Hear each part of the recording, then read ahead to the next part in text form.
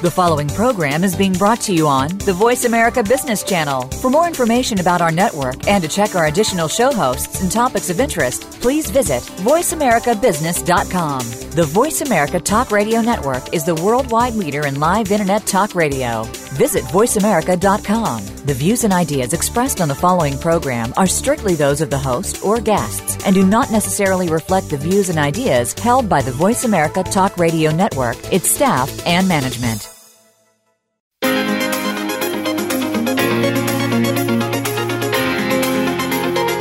Are you ready for the next level of leadership? It's going to be here before you know it. Today's leaders need the skills, connections, and savvy to become top professionals in their fields. Welcome to Innovative Leaders Driving Thriving Organizations with Maureen Metcalf. In the next hour, you'll meet people who have become successful at the helm of some of the most respected organizations in the world, and you can become the next big success story. Now, here's your host, Maureen Metcalf. Hi, welcome to Innovative Leaders Driving Thriving Organizations. I'm your host, Maureen Metcalf, and I'm delighted to be recording live from the International Leadership Association Conference in Atlanta. I am the founder and CEO of Metcalf & Associates. I work with leaders in their organizations, identifying the trends that will most likely disrupt their businesses, and work with them to develop strategies and business and leadership practices that leverage those trends and create strategic advantage. I'm a regular contributor to Forbes and the lead author of an award-winning book series focusing on innovating how you lead and transforming your organizations. I'm also an adjunct faculty member with universities in the U.S. and Germany. We talk about the rate of change in our current world, and according to Ray Kurzweil, we anticipate that technology change in this century will be 20,000 times the rate of the last century. And what that really means for leaders is that we will have to metabolize these changes, identify which ones impact our industries, and create solutions that enable our businesses to continue to thrive without being derailed. It also means that the complexity of these changes is continuing to increase, so our complexity as leaders needs to correspondingly increase. And that's really a lot of the impetus behind this work, is helping leaders innovate how they lead, or specifically change their business practices, their leadership practices, their leadership behaviors in a way that corresponds with the environmental changes that we're all facing, such that their organizations will be better off with these changes rather than getting derailed. In addition to sharing models and our experiences, I invite you to listen for something from each of the presenters that you might want to implement in your own lives. I talk about leaders moving from command and control, but toward what? It's the mind of the scientist. As I am faced with these changes, how do I know what to do, how to do it, when to do it? And for most of us, we are creating the leading practices. We no longer have books to go to that define what is best. That's in our court. So how, as a leader, do I go from being a great student of the masters to becoming one of the masters? And I will be sharing information from some of those masters for you to leverage such that you become one of the masters. So I invite you to listen each week for something that you can implement in your own leadership and test it out. And I would love to hear back from you if you find something that was particularly useful. Either email me at info@metcalf-associates.com or visit our Facebook page, Innovative Leaders Driving Thriving Organizations. I would love to share your successes and lessons learned with our listeners. So today's guest is Bill Gentry. We're at the International Leadership Association Conference. Bill is the Director of Leadership Insights and Analytics and a Senior Research Scientist at the Center for Creative Leadership, a top-ranked global provider of leadership development based in Greensboro, North Carolina. Bill's current focus is on helping new leaders who are managing for the first time in their lives, particularly those on the front lines in entry-level and first-level positions in organizations. He's published more than 40 peer-reviewed articles on leadership and organizational psychology, and his work has been featured in more than 50 media outlets, including Harvard Business Review, The Wall Street Journal, Forbes.com, and Chief Learning Officer. So I've got to just make the editorial comment. 50 media outlets. That's phenomenal. And 40 peer-reviewed articles. Mm-hmm. So you must be doing this all the time. Yeah, it's a wonderful part of my job is to do the research and try to get it out there for people to use. Cool. So he's recently published the book, Be the Boss Everyone Wants to Work For, A Guide for New Leaders, a compilation of actionable lessons he's learned firsthand and through his work training top executives, which provides a 6-step plan for new managers on how to flip the script to be a better boss. And he's going to talk about what flipping the script means. Yeah. So becoming a boss for the first time is challenging, and many new leaders don't succeed. And despite the fact that this group of managers shapes the future of organizations' leadership pipeline, nearly 60% of new managers report never having received any training on how to be a leader. Perhaps not surprisingly, only half of these new leaders are considered successful, which spells trouble for their organizations. So as part of the Thought Leader series, I invited Bill to discuss the challenge of first-time leadership and his book focusing on helping new leaders and the teams they lead. So, welcome. Thank you for making Very time. Very honored to be here. So let's start with CCL for a minute and then go into your book. Yeah. So it's really great to be here in Atlanta for ILA because I grew up in Chattanooga, Tennessee, about 2 hours north of here, and then went to college here in Atlanta at Emory. Okay. And then graduate school at the University of Georgia, and that's where I got my IO Psychology PhD. Okay. And right after that, I had this dream job lined up at a place that I really wanted to go. I had to dress in a suit every day and get stock options, everything. And the funny part was I failed the managerial test, the supervisory test. Oh, really? And yes, because they were setting me up to become a supervisor. And of course, I've never led before. And so I was being set up for it. I was groomed for it, but I failed the test. And the funny thing is, the test was made by a bunch of IO psychologists. So I was getting a PhD in something that a bunch of people made, and I failed it. So it was a very humbling experience for me. I can imagine, and I want to hear more as we go through.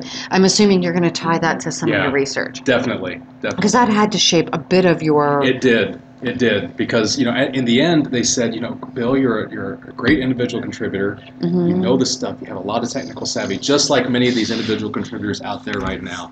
Very smart, intelligent, motivated, but you didn't, through the process, let us know that you actually knew how to lead other people.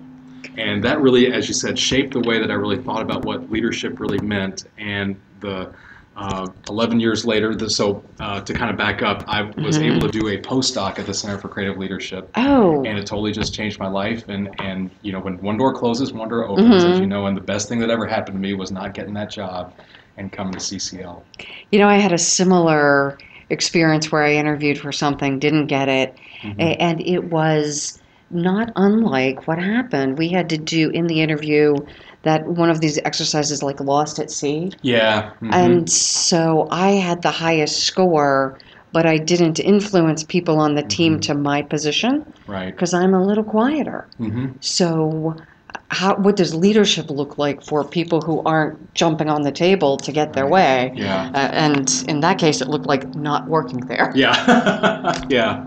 And at that point, I had just written my first book that later won an International Book Award, and yet I couldn't get this not very big job. Yeah. So really humbling. Yes, very humbling. But as you said, it just kind of shaped my way of what leaders are and the types of help that these new leaders have, because as you said before, that statistic that you said, almost 60%, that was from a Career Builder survey. And if you think about it, people who've never led before, great individual contributors, they get promoted into these first-level managerial positions, and they're part of the biggest population of leaders in any organization. And if more than half get no training or development whatsoever, and those that do get way less than more senior, more tenured, more experienced leaders in middle and upper levels of management, that's a gap. And that's something that has really fueled my passion for helping these new leaders who hardly get anything. Well, and these new leaders, by the way, are going to be supporting us as we move into toward retirement. Exactly. If leaders aren't trained and they're running industries, that gap impacts our lives. Yes, it does. And we have so many of them who don't want to go into leadership after they've been in it. Say, I don't want to do this anymore. I loved my job beforehand. So again, if we're not helping them, if we're not showing them why it's so important to do this leadership thing, you're setting up your leadership pipeline for failure for years on down the road. Yeah, and our future looks exactly bad. Exactly. Yep. Yeah, the State of the Union. The future does not look bright. Yeah. And yet, your commitment and mine to helping younger leaders and more senior leaders. So Be the Boss Everyone Wants to Work For. A guide for new leaders is available online and in print, Amazon Books, Google Books, Barnes & Noble, and other major outlets. So what data is there around the effectiveness of new leaders? We've been, CCL's been in research for, we've been around for 40, 45 plus years. And since I've been at CCL, started as a postdoc and then went over into a full-time researcher. And now I do research and train, and I manage my own a group of, as you said, insights, leadership insights and analytics. Time and time again, when we look at the research and what people say and what we've put out, 1 every 2 managers, so that's 50%, are ineffective in their jobs right now. Based on what measure? I'm not questioning you, but I'm curious. We looked at study after study who have actually said X% of managers were failures, X% of managers were disappointments, X% of managers derailed in their career. So we looked at, there was about maybe 12 to 15 studies that actually gave that number. In their study, and if you averaged out that number, it comes out to 50%. Wow. Yeah. And so failure means I didn't deliver results, I flamed out and left, my people quit. In their job, a disappointment in their job, a failure, they did flame out, they burned out, they derailed in their career, any and all of those. And I'm assuming also retention is measured, so it's not just financial results, it's also engagement. That person as a leader is not doing the types of things he or she needs to be doing. And if 1 every 2 are ineffective, and we're setting new managers up for failure right from the beginning because we're not giving them enough time, support, energy, money, all those things to help them be successful. Again, you're setting your pipeline up for failure right from the start. Not only your pipeline, your business. Right, because each of those ineffective leaders is impacting everyone who reports to them. And all of these leaders on the front line, they manage the most people in organizations. They have the most direct impact on customer satisfaction, employee engagement, productivity of your teams. And they're kind of the bench strength and the kind of the barometer of how healthy your leadership is in your organization. Wow, so I'm just thinking through, and this is not brain science, but each of those leaders' lack of engagement, so say productivity for everyone that works for them goes down 25 to 50%. That's huge. Then attrition, so not only eventually you're going to replace the ineffective leader, but all the people who've worked for them who quit. And think about the amount of money it takes to replace an ineffective leader. So that's 10 to 15 times an executive salary is what we've come up with. But that's just for that person. All that those people. Exactly. It doesn't count the people that person led. It doesn't count the customers that leader knew or that leader served. So your internal stakeholders, your external stakeholders, your customers, your clients, all sorts of, and so the cost even adds up more than that. And firm reputation along with customer impact. Yeah, I'm thinking of one specific client where we had someone who was just ineffective, wrong person, wrong job. So not a bad guy, but boy, the loss of clients. That ripple effect is millions by one guy in the wrong spot. So now we've established the business case for why this matters. Common mistakes new leaders make. So based on our research, the book's based on research on almost 300 new leaders who came to CCL. I was able to look at how well they were doing and the competencies that were measured on their 360 that we were able to look at. We're also able to focus on their challenges. So before they came to the program, they had to type in these open-ended responses. Tell me about your 3 biggest challenges you're facing right now. So what the book talks about is the 6 basic steps that get to those leadership gaps that we found in the research with our 360s and the biggest challenges that they face. So for instance, 4 of the biggest skill gaps that these leaders face, meaning everybody says they need to have these competencies and they need to perform these competencies well to be successful. If they can't do these things, they're not going to be a success. But we also found that even though these were competencies that were important for success, not many were good at them. So that's a gap that we need to fill. So we found out there were 4 in particular. So what are they? Yep. Communication, Okay. influence, developing others, and Okay. leading teams. So these are not things that are shocking. No. These are things that should have been around for a while. Right. But, as we talked about before, if we're not training leaders to begin with, if we're not training a majority of leaders to begin with, they don't know the skills that they need to succeed. So it sounds like a training issue predominantly. It's a training issue, and it's training the right things. Okay, and then culture and reinforcement have to also be there. Right. And the funny thing about that leading teams part, the biggest challenge that these leaders had, almost 60% of them said, my biggest challenge right now is going from being a peer to now displaying authority and being a boss of those peers. Many times, it's my friends.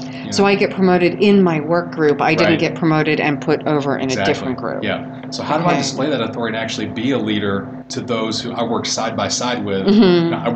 I was a peer with them on Friday. Our kids might have played soccer this weekend, had them over for a barbecue, might be friends outside of work, and now I have to be their manager. Well, and we used to all complain about the boss, and now I am the boss. Exactly. So which conversations can I have? Do I withdraw myself? Yeah. And yet that friend at work thing is still important. And there's nothing wrong with having friends at work. It gets us through. Well, at least according to Gallup, that's what keeps us engaged. Exactly. And yet when I get promoted above, quote, my friends, that creates a different dynamic. It does. And again, that's why I wanted to help write that book, to help people understand, if you want to help new leaders, focus on these certain things. And here's some practical, actionable tips for you that are evidence-based, that are research-based, to help you through. Okay, so what are a couple of those tips? Can you tell us? So in terms of, like, as I say, going from BFF to boss, best friends forever, and I'm the boss. A couple of things. One is being completely transparent about the change in situation now. Okay. And you as a leader have to be the one that's proactive in doing it. You can't wait. So this is basically saying, Bill, you got promoted yesterday. You're leading the conversation, and we need to change our agreements. Yeah. Just setting some proper boundaries around, hey, we are still friends. We can still be friends. Unless it's written in the HR book that you can't do it, which I've never seen an HR book out there that says you can't be friends. There's other things, but but not friends. Never seen We're not going there. Exactly. But, I have to make sure that I'm not just going to be a great leader for you, but to everybody else that's on our team. And I want you to do well, but I want everybody else to do well also.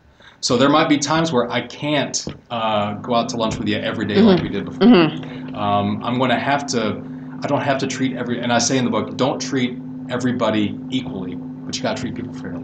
Okay, so fair doesn't equal same. Exactly. It equals fair given their situation. Exactly. So if your friend, 6 months down the road, if your friend deserved all the raises and the bonuses that are there because of outstanding work and it's well documented, there is nothing wrong with that.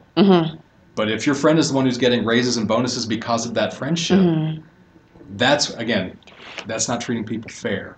And what I also want to make sure that leaders knew was, because you're new to this leadership thing, if your friend's there and you're managing 4 other people, you don't have to give equal things to everybody, but you have to be fair in what you give.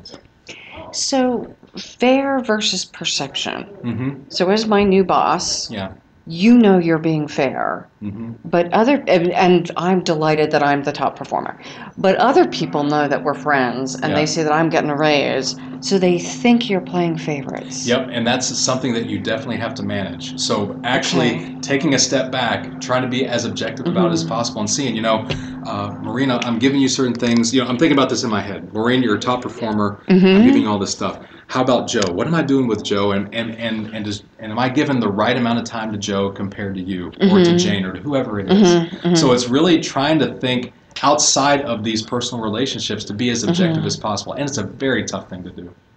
Especially in my first role. Yes. Yeah. I worked with a dean of a university, so an experienced leader, and yet when he got promoted, he withdrew for a little while. And one of his biggest challenges was people felt abandoned. Yes, and that's swinging the pendulum way over to the other side. Yeah. And he fixed it over time, but that initial need to kind of withdraw and just get my feet, and then figure out perceptions and realities of what can I do. But to your point, that conversation up front is absolutely pivotal. And the quicker, the better. And here's another statistic for you. I asked a lot of people, how long does it take for you to know whether a new leader has failed in making that transition in their first leadership role? And what we found out was it takes about 143 days, so a little bit over 20 weeks to know whether a person has succeeded or failed in that, which time is of the essence. It really is. So you as a leader have to be proactive in doing many things. You can't just wait. So having those conversations uphand, stating uphand to the entire group, this is my vision for the group, and this is what I really want to do. This is the role that I'm playing, and this is what I want to do to help you succeed. Okay. You've got to be able to do that right from the gate. So not that I'm looking entirely for a recipe, but do you have some examples in your book? Yeah. So I apologize for not having read it before. Yeah, it just came out a couple months ago, so it's still brand new. What I call in the book, the red thread that is throughout the book is called flip your script. Okay, so tell me what that means. Yeah, so like any script in a play or a movie or whatever, the script of an individual contributor is like that old breakup line. It's not you, it's me. I've used that. So how do you use it on me? Exactly. Many times on me as well. But what that means in terms of employees and working, my success is not about you, it's about me. It's about my skills and my talent, my technical savvy, all the things that I know, my motivation. That's what made me successful and got me raises and bonuses and all those things. That's what got me promoted into leadership. That's what gets a lot of us promoted into leadership. Yeah. It's all about me, myself, and I. If we stick with that script, we're going to fail in our leadership role. In fact, one of the biggest reasons why leaders derail in their career through our research at CCL, it's called too narrow of a functional orientation. So that is the classic, hey, I'm an engineer. I'm really good at doing what I do. Because I'm so good at doing what I do, at being an engineer, I get promoted into leadership. When I'm a leader, what do I keep doing? I keep being an engineer. Yeah. Or in my case, I'm a really great researcher, publish all this stuff, love what I do. Because of that, I get promoted into leadership. Can I let that go? And that's one of the big things that I personally am struggling with right now is letting that go and flipping my script and saying it's not about me anymore. So again, the old script is it's not you, it's me, focusing on me. Flipping that script, it's not about me anymore. And so that's the red thread throughout the entire book. So I want to go on break, and then when we come back, I want to hear more about your personal story about how you did that. Because it's one thing to say it conceptually, you got to do this. And it's something I'm still struggling with. So I want to hear this. Definitely. I think our listeners want to hear this because we can all write papers. Right. And we've all done it because it hurt. Right? Yeah. And that's, I think, for many of us, the gold in this conversation. Yeah.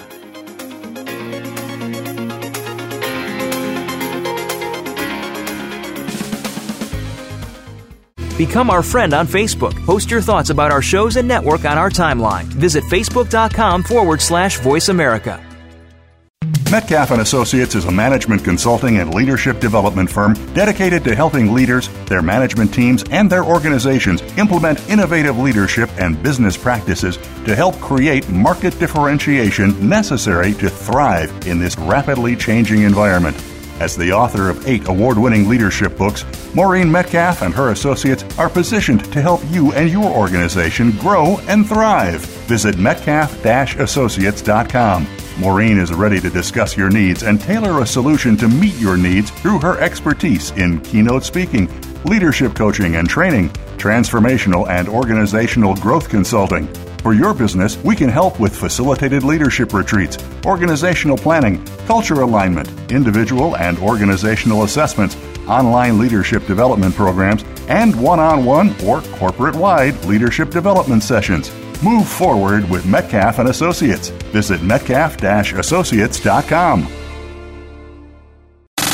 Have you friended us on Facebook yet? Why not? Just go to facebook.com/Voice America or search for the keywords Voice America. Once you are part of our Facebook network, you'll receive daily messages about what's happening with our shows, this week's featured guests, and new happenings at the Voice America Talk Radio Network. And you can add your voice to the always active discussions on our timeline. Just go to facebook.com/Voice America or search for Voice America.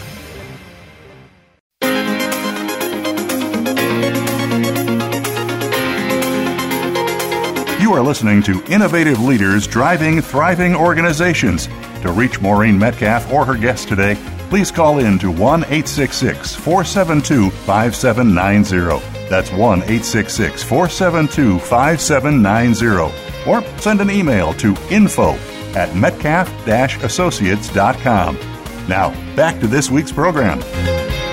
Welcome back. We're with Bill Gentry at the International Leadership Association Conference. You talked about one of the key factors in new leaders being flipping your script, and that you are recently in a transition that's involving you flipping your script. Right when I signed the book contract, I got promoted into my first leadership position. So, oh, wow. Yeah, that was a really kind of eye-opening kind of thing, because as I said, the book is research-based. It's based on the research we've done on new leaders. I help train new leaders as well, so it's like, this is what I learned in my research. These are the kinds of things you need to do based on my research. You need to do it. And now it's like, I'm leading people now. So let's put this to the test. And there's a lot of things that you don't know what you don't know until you're in it. And once I got in it, I started realizing it's not as easy as just, the tools that are in the book. It's great. They work, but it's not an easy thing to do. And as I said, right before the break, we said one of the hardest things for leaders to do is to let go of the things that made them successful. Again, it's not about me anymore. Yeah. And that's what that flipped script really needs to hone in on. And that's a very tough thing to do, and a lot of people struggle with it. So what are you letting go of? Right now, as I say, it's a very difficult thing for me to do. I love doing the work. I'm a researcher. I'm a psychologist. I love crunching numbers. I love writing up reports. I love doing those things and coming up with, translating those numbers and those statistics into words, into something that people can use to help. That's what I love doing. 40 peer-reviewed papers, 50 out. Yeah, I've got 9 books. I get it. Yeah. I like being by myself writing. Right. Or I like that better than the challenges of humans are complicated. Yes, they are. And that's why I said leadership would be easy if it wasn't for the people. I usually say something right before the people, but the complicated people. Exactly. So one of the things that I've struggled with a lot is letting go of what makes me successful and what is my main identifier of who I am, and now saying, it's not about me anymore. It's about the people that I lead and serve right now. It's about how can I make them be successful at being a researcher? How can I make them be successful as an psychologist? How can I make them be successful in their role at CCL where we work? Okay, so the word you used was serve. And often, and probably much less now in 2016 than we used to, but people think of leadership as I have positional power over. And in many cases we still do. There's still a boss. And there's nothing wrong with that for certain times. Right. Definitely. Yeah. And yet the balance of I am both a boss and a servant. Yeah. Not over-servant as in I don't hold people accountable, because I think that's a dangerous trap. But I also don't over-direct in a case where servant is really the right role. Yeah. Can you talk about the I can. balance? It's one of the big flips in the book. I said there's 6 different flips in the book. Mindset, skill set, relationships, your do-it-all attitude, your perspective, and your focus. And based on the research, those are the 6 different things that I believe new managers need to do to flip their script. As I talked about before, those skill gaps, communication and influence is all part about flipping your skill set. Leading teams is all about flipping your relationships. So again, is that going from BFF to boss? It's all about flipping your relationships. The flipping your do-it-all attitude. That's the kind of thing that I'm one of the 2 major things that I'm struggling with right now. I'll tell you a little about the second one too. So flipping your do-it-all attitude. Again, as an individual contributor, if you do everything, you're successful. As a leader, you can't do everything anymore. So the thing that I am struggling with, and I'm starting to turn the corner around now, is really understanding you can still be an IO psychologist, you can still be a researcher, Bill. Right. But use that passion of doing the work to delegate work to others to make them successful. And when they are struggling, use that passion and the knowledge that you know to develop them, to coach them, to mentor them. That's the role that you play now. You don't do the work anymore. You help others be able to do the work, because your success as a leader, Bill, is through the work of the people that work for you. It's interesting because this is one I've struggled with also, and I've led teams and all that stuff. And now that I have my own company, I'm back to struggling with the same stuff. So it's also interesting as I observe how I've traveled the journey, and now I'm back at the beginning. And so this happened yesterday, so it's really fresh in my mind. Again, that shift from I can get it all done to the more I try to do, and when I'm not asking for help, we fail. Yeah. I may be, our little bit is successful, but we as a group are failures. Right. So I got to get over that asking for help. It feels like I'm asking for a personal favor. It's asking someone to do their job. And it's But it thinking about it a feels different way. different. By delegating work to others, you're freeing yourself to do other things. By delegating work to others, you're helping them gain more of the knowledge and the skills that they need to be successful. I know all these things. And it doesn't feel that way. Yep, and it's very difficult. But that's something, again, that as new leaders, if you want to keep being a success in this leadership role, that is something that you're going to have to do. So you're counseling me at this moment. I know I've got to do it, Yeah. but how do I get beyond it doesn't feel good? Is that just pull up your big old panties and keep on going? I think it Or is. is I think there's a couple other things, too. It's, Okay. Why are you helping your folks? Why are you helping the people that work for you? I mean, Because we have a big mission. There's Yes. good stuff we want to do. Exactly. So if you can realize that what you do is impacting others in a positive way and focusing on that, I think that helps out. Okay. Second thing that really helps out, what is your own boss saying? What are your mentors saying? Or what kind of perspective unfortunately, can you it's get my from company, people? so- Exactly. Yeah, but other mentors that you have, Yeah, other coaches yeah. that you have, people outside of your, on the outskirts of your network, how do they see you being able to do this effectively? That also helps too. Well, and we're in the process of integrating a new practice lead who's brilliant, who is every bit my equal, if not better. And so having a partner in the execution of the work is hugely helpful. And yet there's still a little bit of, it's not about trust. I trust he's better than I am. But it feels like asking for help. Yeah. That's the interesting part. Yeah, and as I tell new leaders all the time, and I face it myself, and when I train them too, I said, when you step up into leadership, I want to relieve this pressure from you. You don't have to be perfect. You don't have to do everything.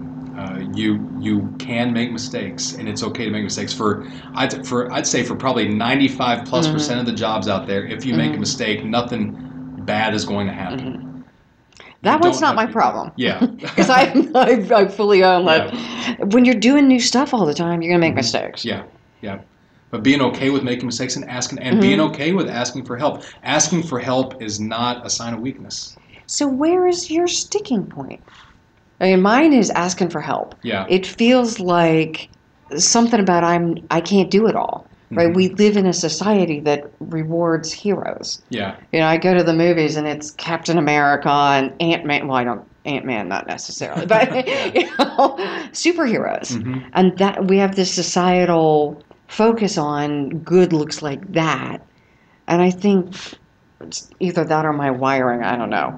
And so I wonder, where is your sticking point? Yeah, it's I just don't want to look stupid. I mean, that's one of the things that I really don't want to do, because I've worked hard to get to where I am and all the things I want to do, and I don't want to look stupid. But you know what? When you are a leader, any place, and it a doesn't researcher. matter. Yeah, exactly. I tell you, I research new leaders, I train them, and I am them now. So it's a lot different, and I just don't want to look like I don't know what I'm doing. But there's a lot of us in this position right now who don't know what we're doing. Well, my recent article in Forbes talks about leaders needing to be scientists. So as a researcher, this would be natural for you. And again, we get stuck on our own stuff. But the idea that I don't have all the answers, and if I'm doing progressive stuff, which you are, you're going to be out in front of people, and you're going to be putting forward theories that people are going to shoot holes at, because that's what researchers do. Right. And yet it doesn't feel good. It doesn't. And one of the things that I keep, close to me every time I think about my struggles in this, I ask the new leaders when I train, what do people think you are saying when you don't give the work to others? When you aren't able to delegate, when you keep all the work to yourself, constantly, time and time again, they say things like, I'm telling them that I don't think you can do the work. I'm telling them that I don't think you're competent enough, and I'm telling them that, you know what, I don't trust you. Yeah, that was the one that came to mind. Exactly. I don't trust you. Yeah. So allowing yourself to let go of those things and giving the work to others and having them shine, if you're able to do that, you're going to have people who are highly engaged in the job, people who want to do the work, people who actually trust you. You're going to have a really great time, or a better time in this leadership journey that you're on. You know, the thing that strikes me about our conversation and kind of a core value of mine, but also hard, is this kind of transparency that you and I are sharing publicly, right, in a recorded interview, that this stuff is hard. Yes, and I think a lot like what Brene Brown says, to be courageous is really important. And I think leaders out there are the most courageous people right now, because they have to get up every day and face decisions, make decisions, do things that they don't want to do, but they have to do it. They have to have, I dread the days that I have to have feedback conversations with people, and I don't want to do that. I don't want to hurt their feelings. I don't want to, but that's something that I have to do, because if I don't do that, it's going to be a blind spot for them, and I'm not doing my job. Well, and the gift of it, we've all had those conversations that they feel terrible. But boy, they were career turning points. In hearing the truth delivered compassionely. It is because I care about you that I'm doing this. Because if I didn't care about you, I wouldn't waste the energy. I'd tell you you're fine, and you'd go on your way. But the care and the emotional process I go through to give negative feedback is tough. It's tough, and it's a definite part of the job, and you have to be able to give that feedback. We've recently done some research on the amount of feedback people are getting, and the types of feedback they are getting, and the types of feedback that they're not only getting but giving. And what they need to be doing and how they need to be doing it. So it's not just, hey, you're doing a good job. It's, you're doing a good job and here's why. Or you're doing a bad job and here's why. And it's giving constant feedback, more positive than negative over time. The 80-20 kind of thing? Yeah, or and right now we're looking, in terms of what our newest research is looking at, it's usually around a 65, 35, 75, 25, good to bad. So if I'm not given bad feedback or constructive feedback. I say it's negative. I mean, you can give negative feedback and it can still be negative. You can give positive feedback and still be constructive too. So I usually just say positive and negative. But giving compliments, giving that great job, that's a great piece of feedback. But giving the positive comments and saying it was a great job and here's why. So the specifics, so I can repeat it. Exactly. Because great job doesn't tell me much. Doesn't tell me what I did about anything. I mean, nice shoes says at least something specific. But great job. And especially with the negative feedback too, I didn't like you doing that and here's why. Or when you did this in the meeting and being specific about the behavior and the impact it had on me. Yeah, I was going to say the specific impact on someone they care about. Or the objective feedback it had on our team not getting the work done. Or if you can even trace it to the bottom line of your team or organization. Objectively. So subjectively how it impacted me or objectively how it impacted others. That's the kind of feedback people actually want. I know, it's the hardest to give, and it's the thing people want. Yes. Yeah. And so if I'm not giving at least 25% negative or constructive feedback, I'm not doing my job. You're not. Okay. That's a very direct statement. Yeah, I definitely believe that. Okay. So what else? We talked about the 6 steps of flipping the script. Yep. Is there anything else we want to cover in that? Yeah, so the mindset is the first one. We're able to look at the types of motivations people have when they learn and they want to grow and develop. And we found that effective new leaders have a different type of motivation. They're really wanting to learn because it's fun, it's exciting, it's intrinsically pleasing, not because it's going to make them look good. And, we both have those motivations. We all have those motivations. But the most successful ones are, again, it's not about me anymore. It's not about looking good anymore. So back to that servant leadership. Exactly. Yeah. Why am I wanting to learn? Because it's fun. Because I'm going to learn something new. And so thinking like a leader, that growth mindset versus fixed mindset that Carol Dweck talks about, rings true with the research that we have with new leaders here. I was going to say a theme through this conference seems to be thinking bigger than myself. Yes. Whether it's bigger than my company and certainly bigger than profit motive. Not that profit keeps our companies running. It does. So nothing against profit, but what bigger? Right. So if I connect what I'm doing to my employees' success, to my customer success, and even better in some cases to some social good, then I will motivate people, not only myself, but my employees, especially millennials, who seem more driven by social good. So if you're able to think differently in terms of why I want to be a leader, why I even want to learn about this leadership thing, that's great. That's flipping your script. Okay, not just I want more money so I can get a better car. Exactly. Yeah. When I was driving a Chevette, by the way, that was enough of an incentive. It was. And again, there's nothing wrong with that motivation, but if that is your leading motivation, that could be something that can be flipped. That can be something be built upon. Exactly. So the mindset, the skill set we talked about before, communication and influence. If you think about it, it's not about me anymore, and we tend to communicate and influence others the way we like to be communicated and influenced with. So helping managers understand it's not about me anymore, and being able to read the audience and communicate differently to fit my audience's needs. And I think that's key, because so many of us were brought up with the golden rule, treat people like you want to be treated. I talk about it's the platinum rule, treat others the way they want to be treated. And that's what leadership is all about in terms of these different skills that you need to flip. Which means I'm listening.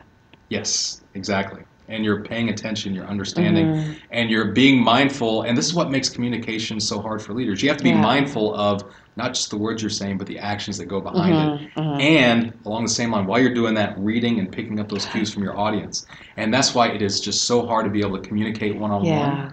And that's why it's hard to influence people, too, because if your communication message isn't hitting your audience and resonating with them, you have to be able to change and be savvy enough to read it and change the way in order to influence and communicate with others. You know, I think of something I did early in my career. I had a young woman working for me who was wearing clothes that were way too tight, like inappropriately tight, and thigh highs where you could see, you know, body parts you didn't want to see in the office. And yet I tried so hard to be proper in my feedback, and she went to my boss and said, Maureen says I'm fat. You know, it's hard. It is. It's hard, especially on those personal, you have bad breath, you need to shower, you need to dress differently. Leaders are probably the most courageous people. They have to be the most courageous people. Who wants to? Nobody wants to do that. I don't want to wake up every day and have that conversation, but we have to do that. Never. We have to do that at times. Yeah.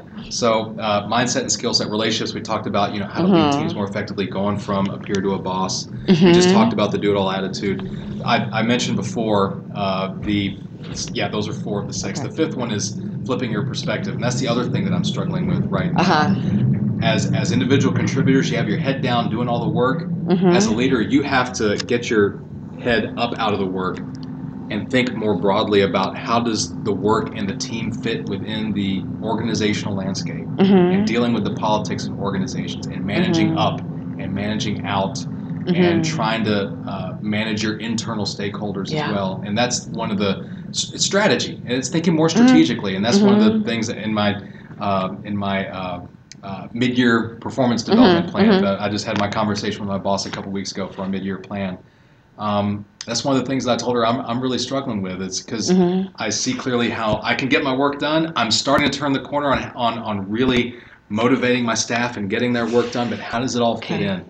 So that's the big thing I'm struggling with right now, and it's something many leaders have to struggle with too. Again, the things you're talking about seem almost archetypal in that we all grapple with them more or less in each of our own ways. So as we have a couple of minutes left. Let's move to what support do first-time managers actually need, and how can organizations provide it? So I run a small to medium-sized company. I don't have this huge budget. It'd all be nice if I could send my people to CCL, but if I can't, what can I do? We've found at CCL some research that leaders who go through a leadership development program 2 months after, 6 months after, they actually are more self-aware and they're better in their job, especially and particularly if the boss supports them. So having a very supportive management team, having a very supportive culture around, hey, development's important. And we're going to give you the time to do this. And we're going to invest the time. It doesn't have to be multi-million-dollar leadership development programs. Hey, it'd be great if it is. But again, here's a book. Here's Bill's book, by the way. or any book, here's a book. Here's how to be the boss everyone wants to work for.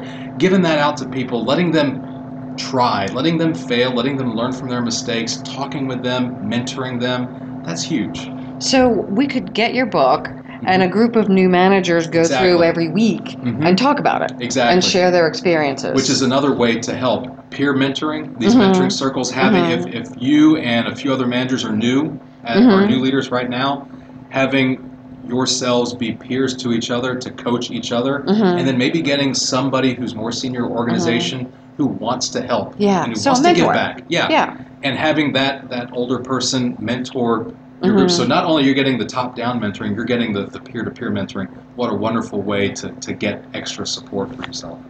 Bill, thank you. You're welcome. What a pleasure to share our stories. I wasn't thinking we were going to do that today. But also, your book is hugely important. Thank you. And the idea, again, that for people who can afford to go to CCL, absolutely do. Yeah. And for the millions of people who can't. Or for even those who might have been leaders before for many years, but never got the training to begin with. What a wonderful way to start and actually become a new leader. Well, and to refresh. Yeah. I mean, I'm thinking during our conversation of some things I've struggled with that we talked about, that I need to update my inner algorithm and just kind of get a little more savvy. Yeah. And it's possible. I hope so. That's what we do for a living, right? Both of us. So in our summary, I'd like to pull some specifics from Bill's book and share them with our listeners. So early in the interview, Bill talked about the price of being an ineffective leader, and people specifically promoted into their first role. So here are some of the findings that the Center for Creative Leadership and Bill came up with over the last decade. 82% of frontline leaders, where many new leaders are in the organization, are not rated as excellent in their skills and capability as leaders. 80% of frontline leaders are dissatisfied with the job they're doing as leaders, and 70% of their senior managers agree. 40% of newly supported leaders fail within the first 18 months, and 50% of managers are labeled as incompetent, a disappointment, a wrong hire, or a complete failure by their coworkers. So again, this is a pretty dire set of statistics, given that many of us have worked so hard to move into these first roles, and yet find that when we get there, the results we deliver are quite ineffective. And so I want to give some examples of what ineffective, how we would measure that. So one is, I failed to meet the business goals, my staff retention is low, my employee disengagement is high, and I have an adverse impact on many of my clients. And I want to give an example of one of the clients I worked with who did this. He was hired again as a highly effective technical leader, and yet when running an office, he was ineffective. He delivered business results, or his team did, and yet his behaviors left people feeling angry, disengaged. He was mean-spirited and overly micromanaging. He didn't allow people the freedom to have their own thoughts. He, when giving feedback, made them feel incompetent rather than encouraging them to continue and grow and develop, because they were in fact effective for where they were on their developmental trajectory and just needed to enhance their skills. So those were a few of the examples I saw with this leader, and unfortunately the company did keep him for a long time, and in the process, in this case, they lost key employees, they lost millions of dollars worth of projects. So his inability to lead effectively really had a negative impact on the business. And unfortunately, in this case, the business did not take action quickly enough to resolve his challenges. And what they tried to do by demonstrating confidence in their employee, instead of getting him help quickly, caused a big problem across the organization. So that's where Bill's book comes in, to help us as more senior leaders identify some of the shortcomings and give very specific and actionable items, and Bill gives 7 of them that will help leaders maintain their effectiveness. Here's a section he calls Don't Believe the Hype. Let me set the record straight and make this very, very clear. The boss everyone wants to work for is not a perfect, energetic, popular, animated, outgoing, gregarious, touchy-feely, audience-rousing maverick of a rock star celebrity who is the smartest in the room, everyone's friend, and is not just liked, but beloved by all. We might aspire to this, but think about it. The best bosses you've worked for aren't all of those things, are they? Of course not. So don't put that type of pressure on yourself. They also aren't the all-knowing, godlike, self-admired, self-involved, brown-nosing, micromanaging, big-headed, rude, controlling, scream and threaten people to get the work done loners and jerks who talk a good game and say all the right things with win at all costs attitude. That's not the answer either. The science Bill presents and the stories that you'll read describe how you can be the type of boss everyone wants to work for. It is possible, but with that may come different reactions, no doubt. You're eager to get on the fast track, and what a great way to start. Maybe you feel joy and acceptance, like you finally made it. Maybe you're scared. Yeah, you could feel some dread. The thought of you getting stuck with it may cross your mind, but in the end, you know you deserve it. You think you could master being a leader just as quickly as you mastered the work that got you promoted into leadership in the first place. The opportunity to change so many things at your organization for the better is there, and like any first, you know as well as I do that you'll never get the second chance at leading others for the first time in your life. You don't want to blow it. The pressure is on. Bring it. Regardless of how you felt or under what circumstances you were promoted, Bill is willing to bet this. No matter what profession, function, or field you're in, working behind a desk or on a sales floor or in the field, working for government, a nonprofit, a Fortune 500, otherwise, woman or man, young or old, in the US, UK, Saudi Arabia, Singapore, or any other place, the reason behind your "I just got promoted into management for the first time" story and experience is shared with almost every other new leader out there. So maybe you have a particular skill set, but as any industrial organization psychologist who studies and conducts research on effective as well as failed leaders, and as someone who designs and trains leadership development and executive education programs specifically for leaders, one of the things I have come to know is this: exceeding expectations and having a very special set of technical skills helps a person stand out from others and make a high-performing employee and possibly a kick-ass movie hero. It does not necessarily make a boss everyone wants to work for. So with all of this in mind, the question is, how do we connect the dots? The bosses everyone wants to work for instill a purpose, motivation, and meaning with every single one of the people who report to them and work with them. The people they lead and serve understand just how important and meaningful their work is to the team and organization. They understand how their lives matter. They're connecting the dots. Part of the foundation of Adam Grant's popular work, Give and Take, is the early research on generating motivation and meaningful work. Through multiple experiments in the lab and in organizations, Grant exposed the power of meaningful work. How did he do this? For example, in general studies, Grant brought into the workplace what he calls beneficiaries, or end users who shared their stories and how they directly benefited from the work of the team. The results? The team's performance, sales, and revenues all increased afterwards. Obviously, when people clearly understand how they and their work matters to others and how their work was significant and provided meaning to others, their dedication and performance increased. They felt more satisfied with their jobs,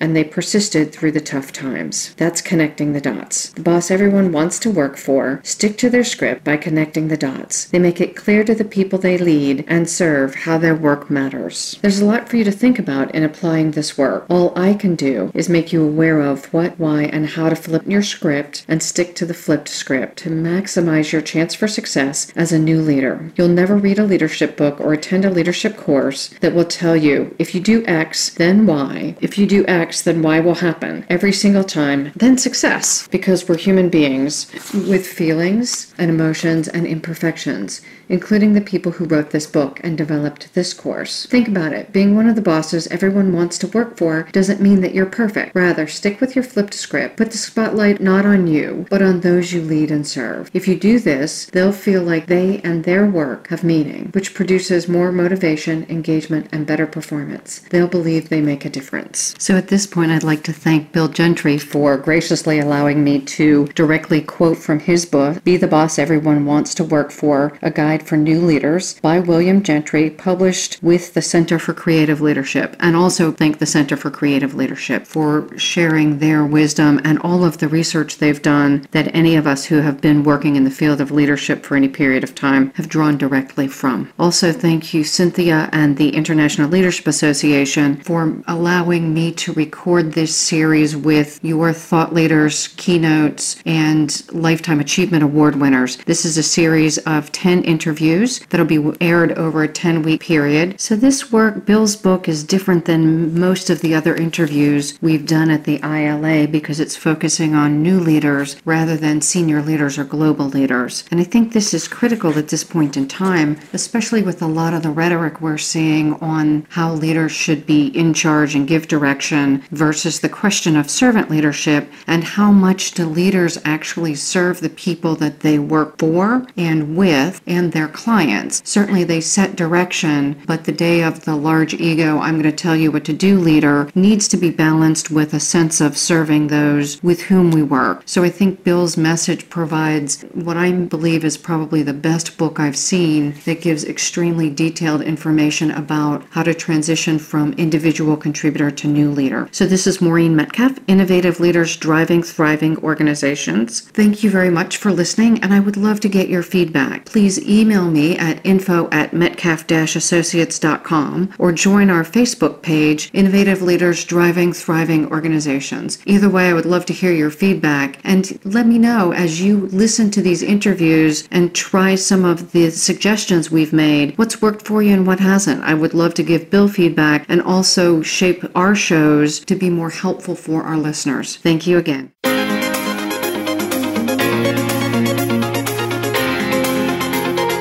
Thank you again for joining us this week.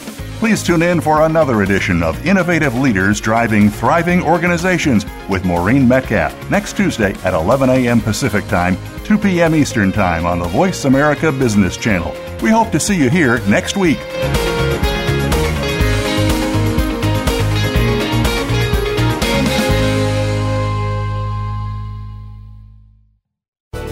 Thanks again for listening to the preceding program, brought to you on the Voice America Business Channel. For more information about our network and to check out additional show hosts and topics of interest, please visit voiceamericabusiness.com. The Voice America Talk Radio Network is the worldwide leader in live Internet talk radio. Visit voiceamerica.com. The views and ideas expressed on the preceding program are strictly those of the host or guests and do not necessarily reflect the views and ideas held by the Voice America Talk Radio Network, its staff, and management.